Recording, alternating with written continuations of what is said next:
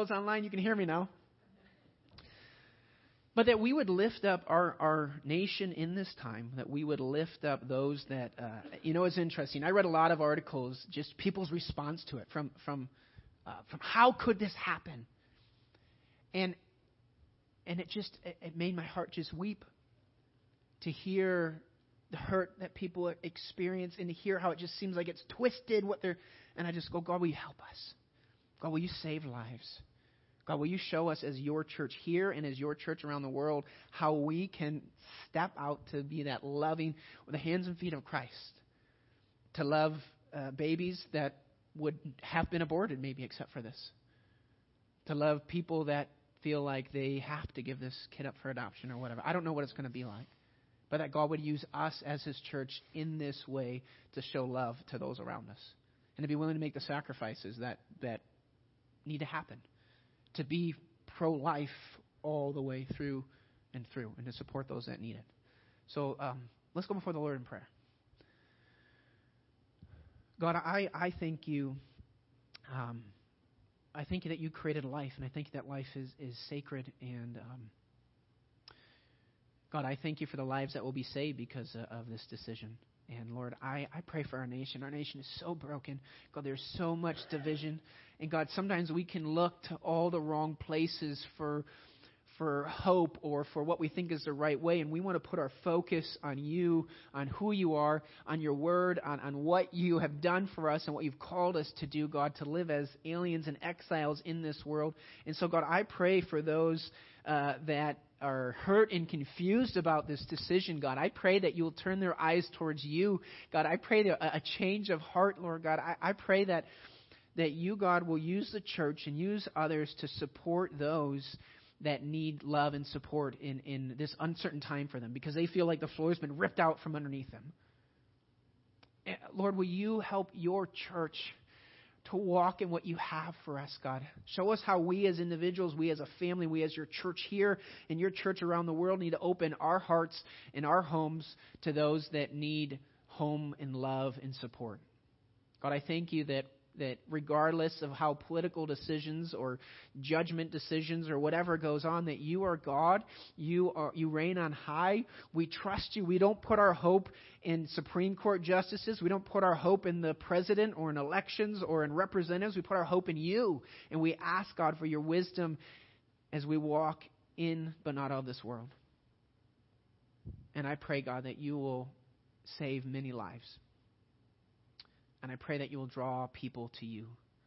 We love you, Lord, and we worship you. In your name we pray. Amen. If you have your Bibles, go ahead and turn to the book of 1 Peter.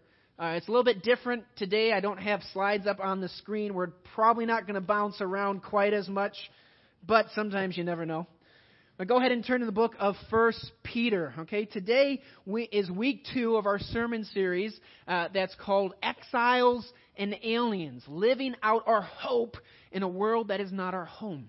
You see, 1 Peter is all about what does it mean for us to live in a world that's not our home. You know, Jesus in John chapter 17, he said, God, I don't want you to take them out of the world. He's praying for his disciples. Don't take them out of the world, okay, but protect them from the evil one. He said, they're not of the world, just like I'm not of the world, but I'm not asking you to take them out. I'm asking you to protect them. You see, last week we talked about when we get saved, God doesn't just take us to heaven right away, right? That would be easier, right? Just think of all the, trials and hardship you wouldn't have to face. You would just have the bliss of eternity right then, right? But that's not how life works. Why? Because if you look out there, look back. Actually, look back. Look back at the wall. Okay, look back. Good, you guys. Yeah, you are entering the mission field because God has a calling for us to be ambassadors, to be witnesses, to be missionaries, right? He's coming back someday. That's the truth. And when the disciples wanted to know, is it time? Is it time, Jesus? Like, are you going to take us to heaven? Are you going to set up your kingdom? Are you going to do it? And he says, it's not for you to know the days or the times, but you're going to wait. You're going to receive power when you get the Holy Spirit, and you will be my witnesses. That's the calling of the church. Christ is coming back one day. We live for that day. We recognize the signs of that day that's approaching. That's a scriptural thing to do. Understand the signs. We don't have to know exactly when it is. That's okay. We live ready and waiting. And what's our calling? to enter the mission field, be missionaries here, be representatives, be a witness, to realize this world is not our home. You see, Peter is writing to Christians that are scattered around what is modern-day Turkey. And he starts out with, as aliens in this world. This world is not our home, and that's okay. Yes, we live in this world. We don't just insulate ourselves and don't interact. No, because we've been called to be a witness and an ambassador. But this world is not our home. Yes, we are citizens of this country. If you're an American citizen or a citizen of whatever country you are, yeah, that's true. You're in this world. You're not of this world. Our citizenship first is in heaven. And we're awaiting a king that's coming. And we live for that day. And so 1 Peter is about how then shall we live. Last week when we started to unpack this, we said the first thing that we want to look at is the hope that we have in Jesus Christ because Jesus rose from the dead.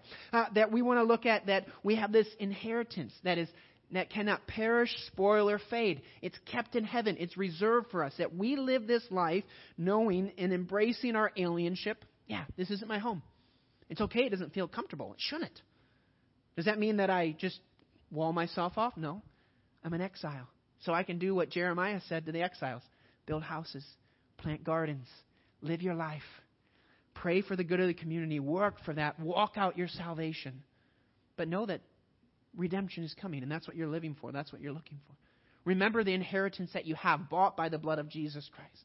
And we live for that day. That's what we talked about last week. And so what we're going to do this week, we're going to start in verse 10, and we're going to finish the chapter, and we're going to look at how then shall we live? What does it mean for us to live as exiles and aliens? So we're going to read through the chapter, and then we'll come back, and we will unpack it a little bit. So 1 Peter chapter 1, verse 10. As to this salvation, so the inheritance that he says that's coming that gives us joy in the midst of trials, the prophets who prophesied of the grace that would come to you made careful searches and inquiries, seeking to know what person or time the Spirit of Christ within them was indicating as he predicted the sufferings of Christ and the glories to follow. It was revealed to them that they were not serving themselves, but you in these things, which have now been announced to you through those who preach the gospel to you by the Holy Spirit, sent from heaven. Things into which angels long to look. Therefore, because of that inheritance and salvation we have, prepare your minds for action. Keep sober in spirit. Fix your hope completely on the grace to be brought you at the revelation of Jesus Christ.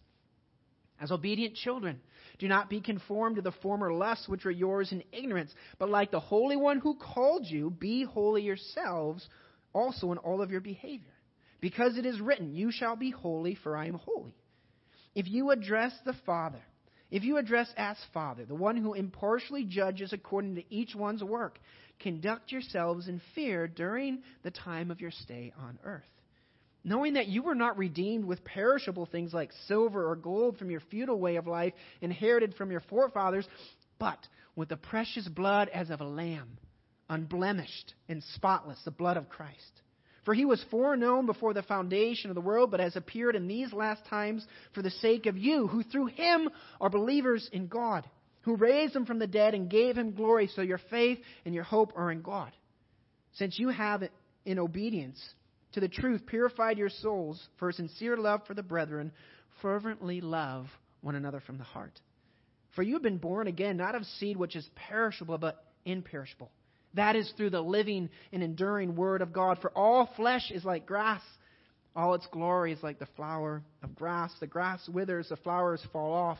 But the word of the Lord endures forever. And this was the word that was preached to you. Therefore, putting aside all malice, all deceit and hypocrisy and envy and all slander, like newborn babies, long for the pure milk of the word, so that by it you may grow in respect to your salvation, if you have tasted the kindness of the Lord. So here Peter is moving from here's the salvation that we have to here's some of what it means for us to live in the world. He's talking about as God is holy, we are to be holy. Now, we are not going to be holy and perfect, completely separated from sin perfectly like God is here in this life, okay? We're not going to have that. We're going to struggle with our sinful nature throughout our life. If we were to look ahead in this chapter, he says, look, as aliens and strangers, I urge you, abstain from the sinful lusts that wage war against you. We're in a battle. We fight against it. The idea is Peter is saying, I want you to be set apart like God is set apart. I want you to be set apart from the world. I want you to look different from what the world is like. And when we do that, we're a witness to the world. How do we do that? And that's what we're going to talk a little bit about today. So in 1 Peter chapter 10, he talks about the greatness of the salvation that we've received. So this salvation that we have in the Old Testament and the prophets, it's kind of like, we can look at prophecy like this. It'd be like you're in Colorado maybe, and there's the Rocky Mountains. Anybody ever been out to Colorado and seen the Rocky Mountains? Beautiful, okay? Anywhere you've ever seen mountains, okay? Michigan doesn't really have mountains. It's beautiful. When you get up to the top of one, you just look out. But when you see the mountain range from afar, you see all these peaks, and they look like they're right next to each other, but they're not necessarily. Like, you'd be like, we're going to visit those two peaks today. Okay, yeah, go ahead and try it. You climb up one, and then you're like, oh, to get to the other one, I got to go all the way down this valley, and I got to go around here, and then I go up because it's way over there. And so sometimes in prophecy, it's almost like the prophets are looking ahead at this mountain range, and they're seeing the different mountains, and it's all kind of one story, but as we see fulfillment, that there's time in between, okay? So Jesus came as a suffering servant. That's like one mountain peak. He's going to come again as a conquering king. That's the next mountain peak. There's at least 2,000 years of history in between there, right? And so he says they were looking and waiting. When is this coming? When is the suffering coming? When is the hope coming? When is the glory coming? And they realized it wasn't they weren't going to receive it in their time on earth. Peter says, but it's something that you received. And then he talks about the greatness of this salvation, because he talks about the grace that would come. Now, I want to just unpack the word grace a little bit. Sometimes we talk about grace as unmerited favor, and that's what it means. Grace is favor from God that you cannot earn. Let me say that again. Grace is favor from God that you cannot earn. You can't. And so, if you're trying to earn God's love or God's grace, you're missing it. You can't. That's what the gospel is about. You can't save yourself. You can't be good enough. You need God's unmerited favor poured out to you through Jesus Christ. That's how you're saved. Some theologians would define grace like this. It is God's voluntary, unrestrained, unmerited favor towards guilty sinners, granting them justification in life instead of the penalty of death which they deserve. Granting them just as if they never sinned. That's what justification means. Instead of the penalty of death. J.I. Packer puts it this way. The grace of God is love freely shown towards guilty sinners, contrary to their merit and indeed in defiance of their demerit. It is God showing goodness to persons who deserve only severity and who have no reason to expect anything but severity. I love that definition of it, because it's not just that, well, I don't deserve these good things. I don't deserve God's love or God's grace or God's forgiveness. It's not just that. It's like in defiance of our demerit. It's not just that we don't deserve forgiveness and salvation and God's love and grace. It's that we deserve the exact opposite. Hell and damnation and separation and death. That's what we deserve. And in defiance of that demerit, God says, I give grace. I give favor because Jesus died in our place. That's what grace is. Another pastor would say grace means that God loves us and God likes us. Grace means that we can stop fighting to be accepted and realize that God loves us and accepts us. So today we're going to talk some about like killing our sin, fighting against our sin nature. And you know what? It's not really a fun thing to preach about. Okay, it's not. It's not always a fun thing to hear. But you know what? God's grace is so good and so big, and it covers our sin. But it doesn't mean you just stay there. Because God's grace is big enough to say, I want to take you out of where you're at, and I want to help you walk in holiness, because that's my plan for you, and that's one of the ways you witness to the world. So as we go through this, we're saved by grace through faith. We are sanctified. We are made more like Jesus by grace through faith. Titus says the grace that saves us is the grace that trains us, just like a parent trains their child. And if any of you ever have had a child or have interacted with a child, you know that training is not like you say it once and they get it perfectly forever, right? I mean, maybe. Anybody know? Okay, no. It's over and over, and it's loving, and it's accepting, and it's forgiving, and it's moving forward, and it's seeing that growth. And it's like, you see this and this and this and this, but you zoom back and you see the growth. That's what God desires for us. That's what His grace wants to do in us. But God is very serious about us taking the gift that we have received and living it out. So we have this great salvation. We have this great grace, okay? And then in verse 13, he moves from, here's what you have. Here's that salvation, that grace, to then, therefore. Okay? So if you're like an English major, there's like the indicative, okay? Or that this is true. And then you have the imperative. This is the command. This is what God has done. This is your new identity. Therefore, verse 13 says this. Therefore, because you have this salvation, prepare your minds for action. Keep sober in spirit. Fix your hope completely on the grace to be brought you at the revelation of Jesus Christ. As obedient children, do not be conformed to the former lusts which were yours in ignorance.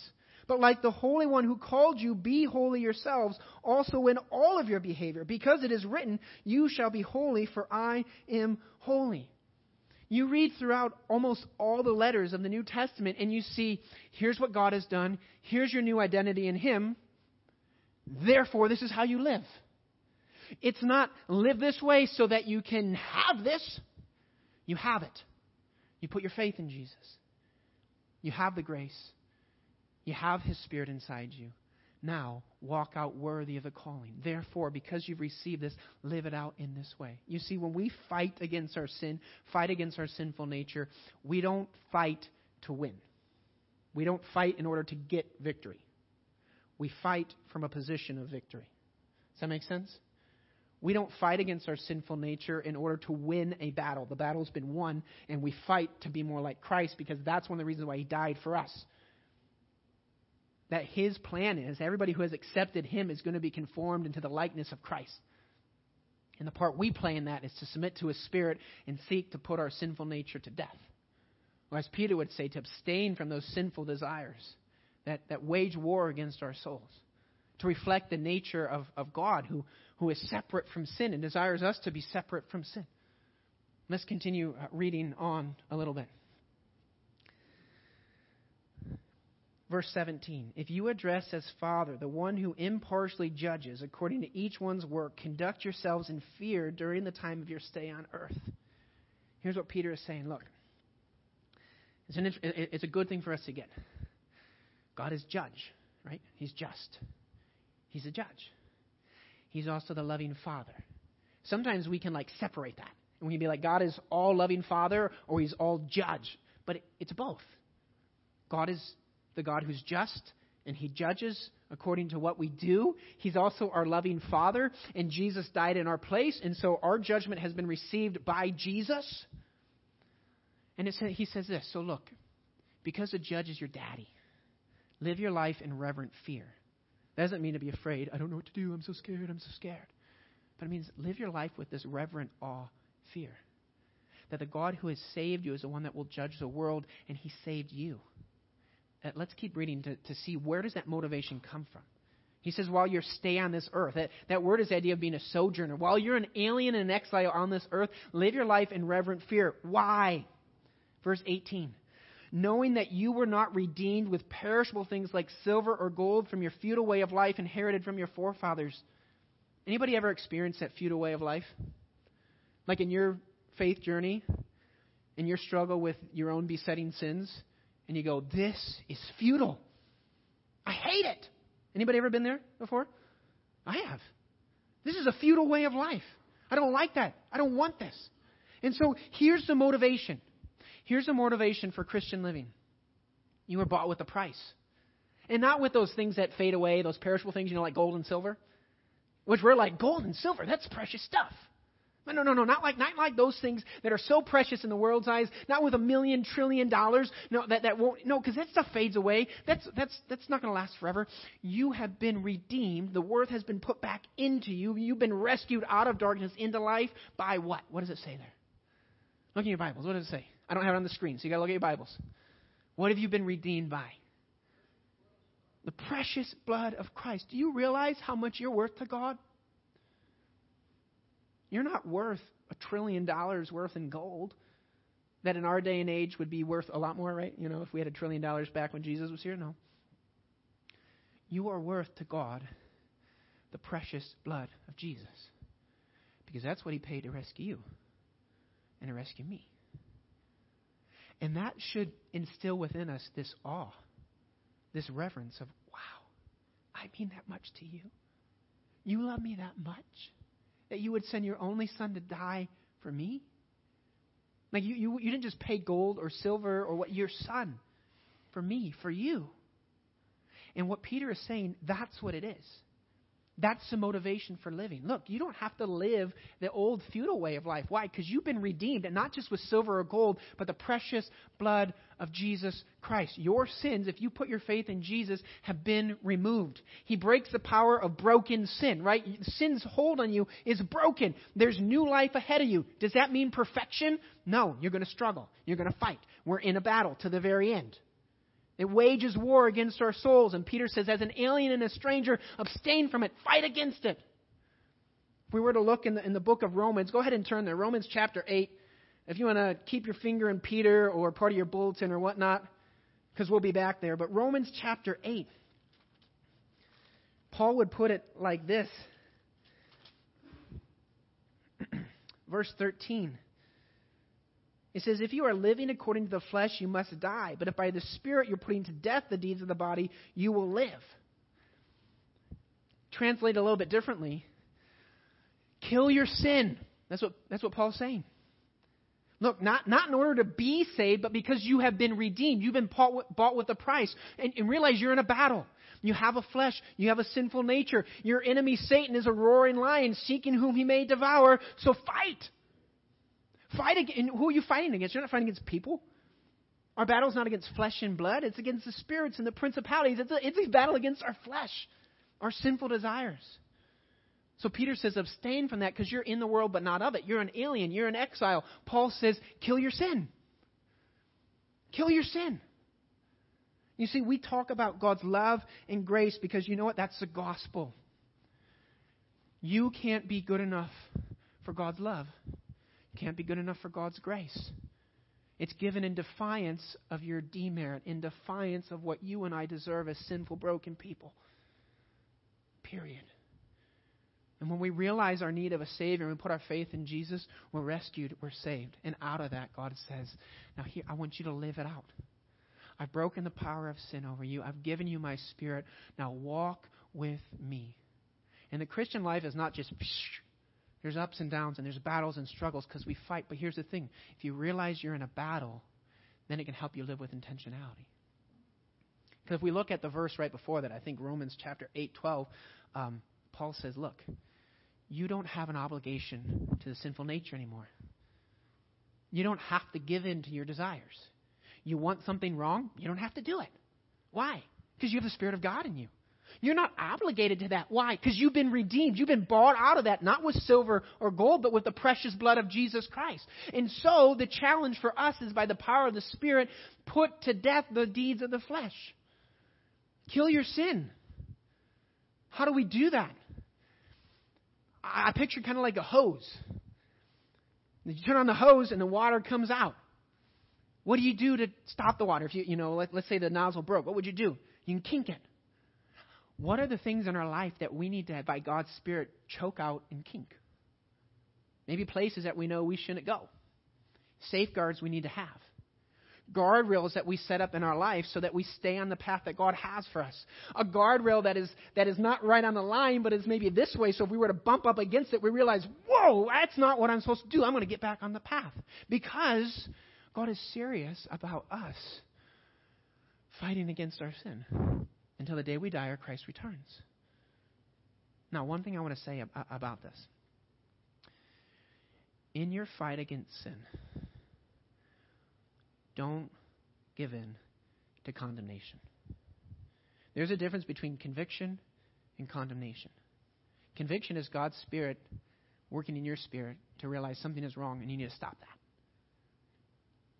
Pointing you back to the cross and bringing you forward. It's kind of like in Hebrews chapter 4 that the writer of Hebrews says the Word of God is like a double-edged sword. It pierces and divides. It shows us just who we are. in the good things about us, which Scripture says even our righteousness is like filthy rags, and in all of our sin. It exposes us. The writer says that we are laid open and laid bare before God who sees and knows everything. That's sobering. God knows everything about you. He does. And He loves you. He knows everything about me, and He still loves me. And the very next verse out of that, God's word opens us up, exposes us before God. It talks about, therefore, since we have this great high priest who's gone before us, Jesus Christ, the Son of God, let us then approach the throne of grace with boldness and confidence. You see, when God convicts us, we see what's wrong, and we're exposed. And His Spirit wants to lead us to Him, who's the high priest, who's taken our sin, who's taken our shame, and brings us into the throne room of God with boldness and confidence to receive the grace and the help that we need in our time of trouble. The word picture is a boat tossed by the storms, and there is either a heavy rope or a chain that is wrapped around it to keep it all together, to find help. That's what that word help means. In a time of trouble, to find mercy and grace. Condemnation looks kind of like this, okay? If this is you, sorry, Barb, I'm going to use a bulletin. If this is you, condemnation's like,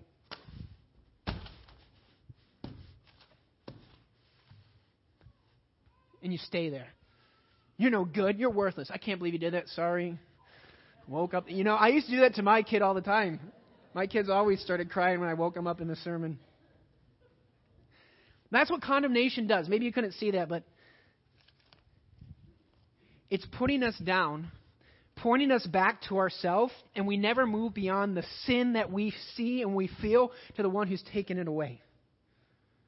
That's the difference between condemnation and conviction. Where does it take you? Because God wants us to change. He knows that we are but dust. I love that verse from Psalms. He knows that we are dust. He understands we're humans. He's redeemed us. He knows we have a sinful nature. He understands. He knows what it's like to be tempted. He knows what it's like to be tempted even more than you do. He never gave in to the temptation, right? Like sometimes it's like we can bear it, we bear it, we bear it, we bear it, we bear it. And the one who bears it all the way to the end, that they overcome it, that's the highest point of temptation, right? They never gave in. He never gave in. He understands. And He wants to walk with us. Because He's serious about part of being in the world, but not of it, of being an exile and an alien, is that we live differently. So the conviction of God, hey, this needs to change. For us to take the time to open our, God, search me and know me. What is in me that you don't want there? And lead me in the way everlasting. Expose me and bring me to you who have saved me and helped me to change. That's conviction. Not grinding down, you worthless piece of dirt, you scum, you're no good. No. You've been bought with a price. This bulletin got a little bit ripped up. Think I would do that if I had a stack of $1 million? What about the precious blood of Jesus Christ? That's what you're worth to Him. That's how great God's grace is. So great that it not just saves us, but that He desires us to live differently. It's the saving grace of God that wants to train us. So yes, we are to work to kill our sin. Paul says this in 1 Peter. Paul says this in 1 Corinthians chapter 9. Don't you know in a race everybody runs? Only one person wins the prize. Run in such a way to win. So he says, I'm not shadow boxing. I'm not going through the motions. No, I beat my body and make it my slave. Now he's not talking about, no, so I just hit myself. No, he says, I'm intentional in my walk with God. That my desires that I have that I know are not right, I don't let that just lead me and guide me. I'm on a race for Him. I want to run the race.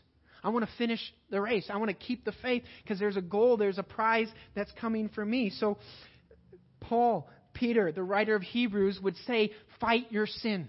Kill your sin. Go against it. If you turn back to 1 Peter chapter 2, verse 11. We'll unpack this verse a little bit later in a different way, but Peter says, Beloved, I urge you as aliens and strangers to abstain from fleshly lusts which wage war against your soul. We're in a battle. We're in a battle. And it's okay to be in a battle. This world is not our home. When you recognize that you're in a battle, you're ready to fight. Anybody ever been in a game of dodgeball that they didn't know they were in? Anybody? I don't know if I ever have been in a game of dodgeball. I mean, I think I've been in a snowball fight I didn't know I was in until I was in it. But let me tell you, if you know you're in a snowball fight, you're preparing. You're getting your snowballs ready. You're making a barricade. You're ready. Our sinful desires wage war against us. That's what Peter says. In chapter 5, he says, your enemy, the devil, is prowling around. He wants to devour you and eat you up. So be sober, be alert, be aware. Put on the armor of God. Fight the fight. Know you're in a battle. It's okay to battle. Know you're in a battle and fight. And how do we fight? It's not our own strength. It's not the things that we do. We fight by the Spirit of God given to us. We fight by the Word of God. Right? Let's look back at 1 Peter chapter 2, verses 1 through 3. Because he's talked about, be holy like I am holy. You've been redeemed. Okay? He's going to talk about fervent love for each other. We'll talk about that in a couple weeks. That's the outcome of our faith. Love one another. Everything's going to fade away except for the Word of God. The Word of God that was preached to you. Therefore, verse 1 of chapter 2, putting aside all malice, deceit, hypocrisy, envy, all slander, like newborn babes, long for the pure milk of the Word. How do we fight? We fight by the Spirit of God. We fight as we realize we're in a battle. And we, by God's grace, say no to the things of the world, yes to the things of Him. We put up guardrails. We do the things, we try to choke out the sin in our life, not feed it. And one of the ways to do that is by craving the pure milk of the Word of God. Letting the promises of God get in our head and our heart.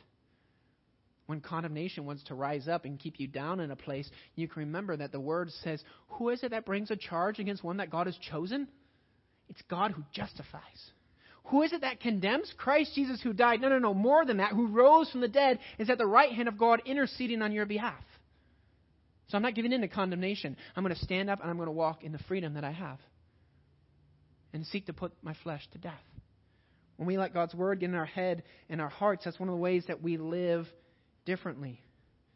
When we take the time to let God search us and know us, to confess to Him our faults and ask for His help, when we seek to walk in obedience, it's really when we realize this world is not our home.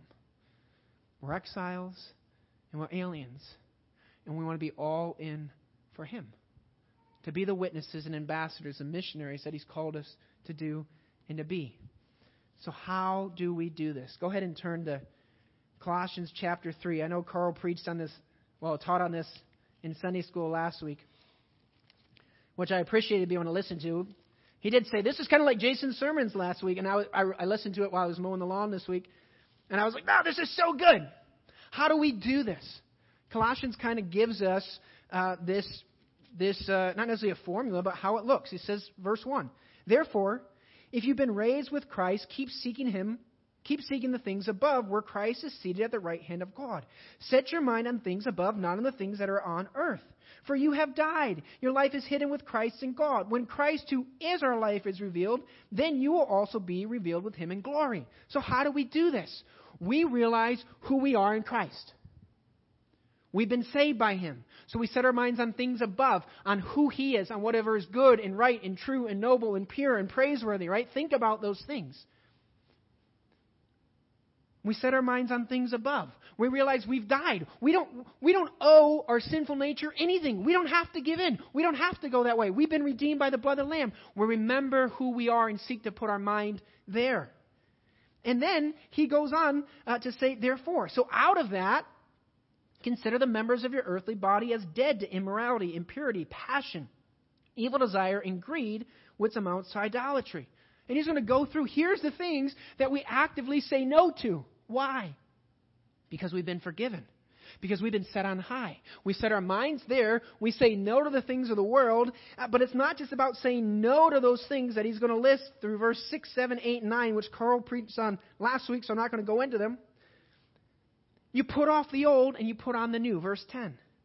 And having put on the new self, who is in the process of being renewed to a true knowledge according to the image of the one who created him.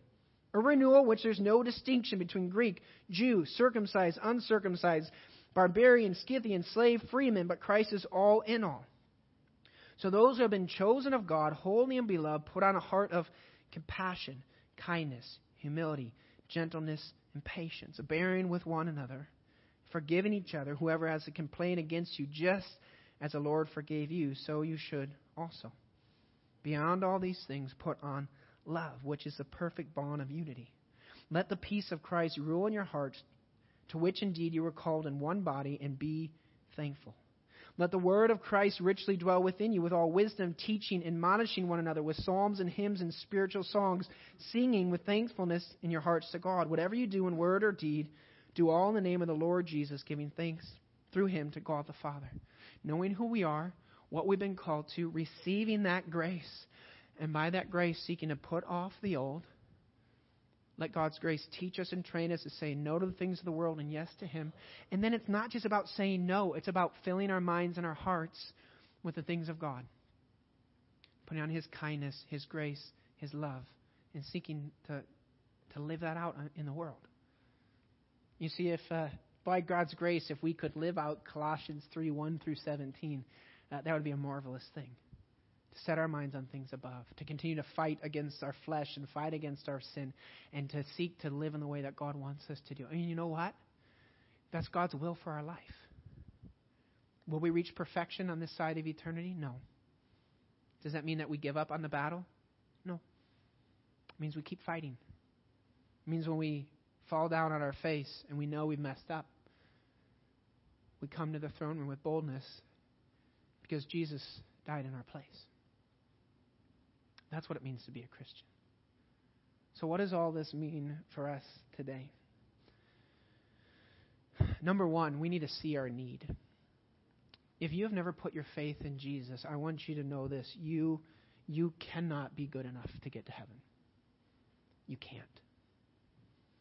You can't. And the good news is God knows that. And so he made a way for your sins, the selfish things you do, the wrong things we say, think, and do, and the good things we fail to do, that can be completely removed in the cross of Jesus Christ.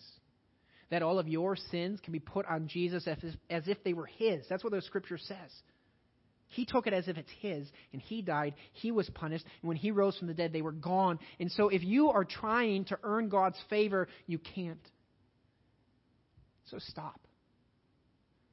God holds his hand out to you and says, I have removed your sin. Here's my grace. Here's my salvation. Do you want it? And all you have to do is say, yes, I need it. Save me. And he will. And that puts you on the journey of your problems don't just go away. No. Life isn't going to get easier. It probably will get harder. Because now you know you're in a battle. You're fighting. But you don't fight to be victorious. You fight because you have victory, because Christ has won it. And you enter on that journey with him that there's ups and downs.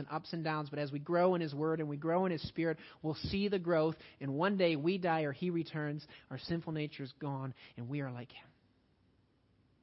And so if you've never put your faith in Jesus, I invite you to do that today. If you're here and you have put your faith in Jesus, then I want to encourage you to remember your need. Remember what sin is. Sin is why Jesus died. Like my sin put Jesus on the cross. Your sin put Jesus on the cross. And that hurts, and it should hurt. But we don't stay there. I think that's motivation to not live that way. But remember that your sin has been removed and washed away. Remember that you're in a battle. And God wants you to fight and keep going. I want to leave you with this. In Titus chapter 2, it says the grace that saves us is the grace that trains us. Consider this. If you're going somewhere and you're off course by just 1 degree, after 1 foot, you'll miss your target by 0.2 of an inch. That's trivial, right? Like no big deal. 1 degree, you're off just a little bit. But 100 yards, you'll be off by over 5 feet. You know, you're lying in a football field and you don't go quite straight. You're just 1 degree. Like that's tiny. You ever seen those protractors in math? 1 degree, so tiny. You walk 100 yards and you miss the corner by 5 feet.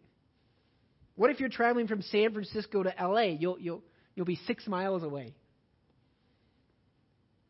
Or what if you fly from San Francisco to Washington, D.C.? You'll end up in Baltimore, which is 42 miles away. 1 degree is really, really important. What if you're a rocket going to the moon? You would be 4,169 miles off, nearly twice the diameter of the moon. You want to get to the moon, it's here, and you're 2 moons away from the moon. 1 degree, just one. And the last one, what if you were to travel to the nearest star? You'd be off course by 441 billion miles. That's 120 times the distance of the Earth to Pluto. Or 4,745 times the distance from the Earth to the Sun. 1 mere degree is so important. And that can be disheartening, right? Because how many of us have ever been 1 degree off in our life? But here's where God's grace comes in. Listen. God's grace that saves is a grace that trains. So that 1 degree off, by God's grace, course correcting.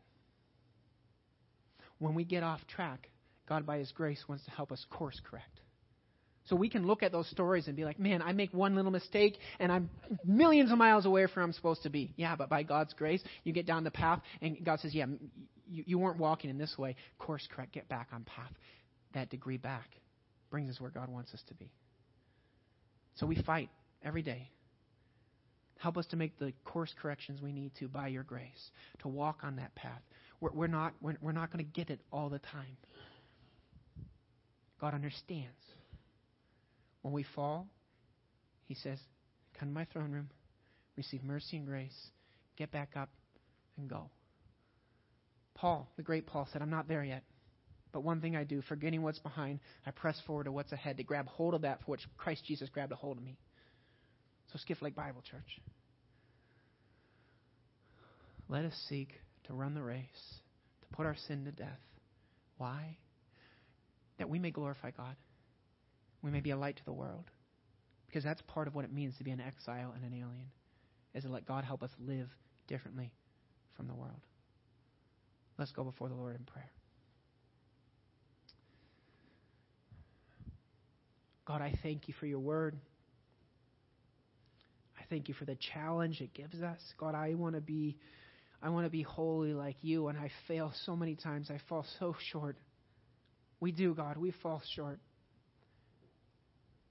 And so, God, in the midst of our brokenness, we want you to search us and know us, to show us the areas of our life that we think are just okay, and we've kind of just justified it and just explained it away. Show us the sin within us so that we can come with boldness to the throne of grace to receive mercy and grace, that we can live differently. God, will you give us the strength and the perseverance to do that? Lord, we need you. We need you, God. So as we wrap up service with this song, it's called, Lord, I Need You. And so let this be the prayer of your heart. You can stand, you can sit, you can sing along if you know the words, you can just reflect on it. But let this be the prayer of our heart. Lord,